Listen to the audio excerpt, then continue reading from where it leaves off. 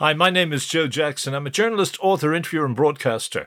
I also do a podcast called the Joe Jackson Interviews Podcast. Imaginative title, that, isn't it? But recently I posted the first of 2 podcasts about the Sawdoctors, in which they talked with me about their musical influences such as T-Rex, Sex Pistols, Bruce Springsteen, and so on. Many people have listened to that podcast on various podcast servers and have watched the visual version I made and uploaded onto YouTube.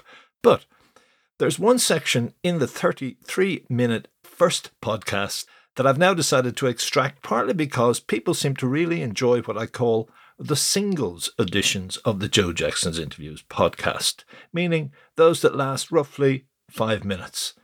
But I'm also giving this section of our interview in 2000 a podcast of its own because Leo and Davy talk about the roots of the song N17, which I'm happy to say is back in the charts in a staggeringly reimagined version by Tolu Makay. This certainly makes me proud of the fact that 30 years ago in the Irish Times I said that such songs by the Sawdoctors capture cultural dimensions of Irish life, and as such, many will turn out to be timeless.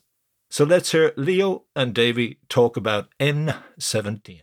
The Ramones sound deceptively simple and easy, but it's a minimalist art that they perfected, and it's when we've played some of the songs, and you have to play them exactly right. It's not as thrown together as people thought. I have a funny feeling now you're talking about the Sawdoctors, not the Ramones. But anyway, let's hear that song.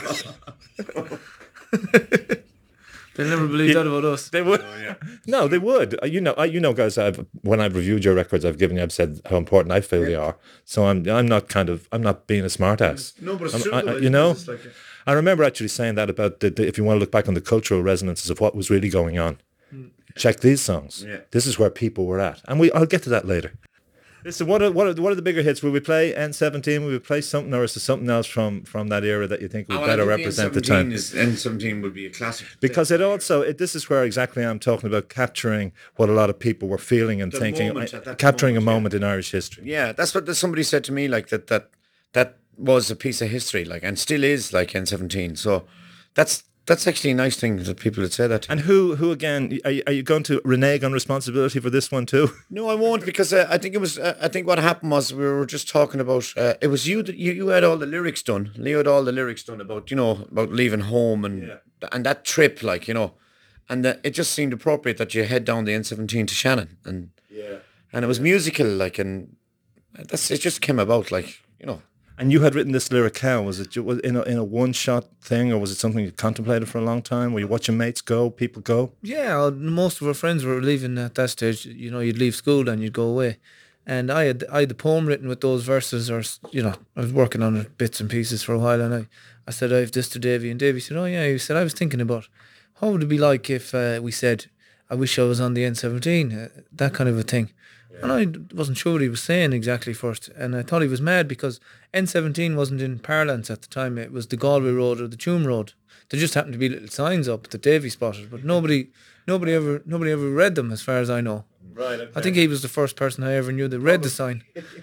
And now, by God, it's changed. But it's lovely musical, like N17. It just sounded lovely and musical to me, and and it's just like, and it was like our tribute to Route 66 and that, So. And Springsteen, a Springsteen type kind of moving out, getting out of there. Well, yeah, exactly. It was a getting out of there, and it like Springsteen as well. It wasn't afraid to quote local references, which has never done us any harm.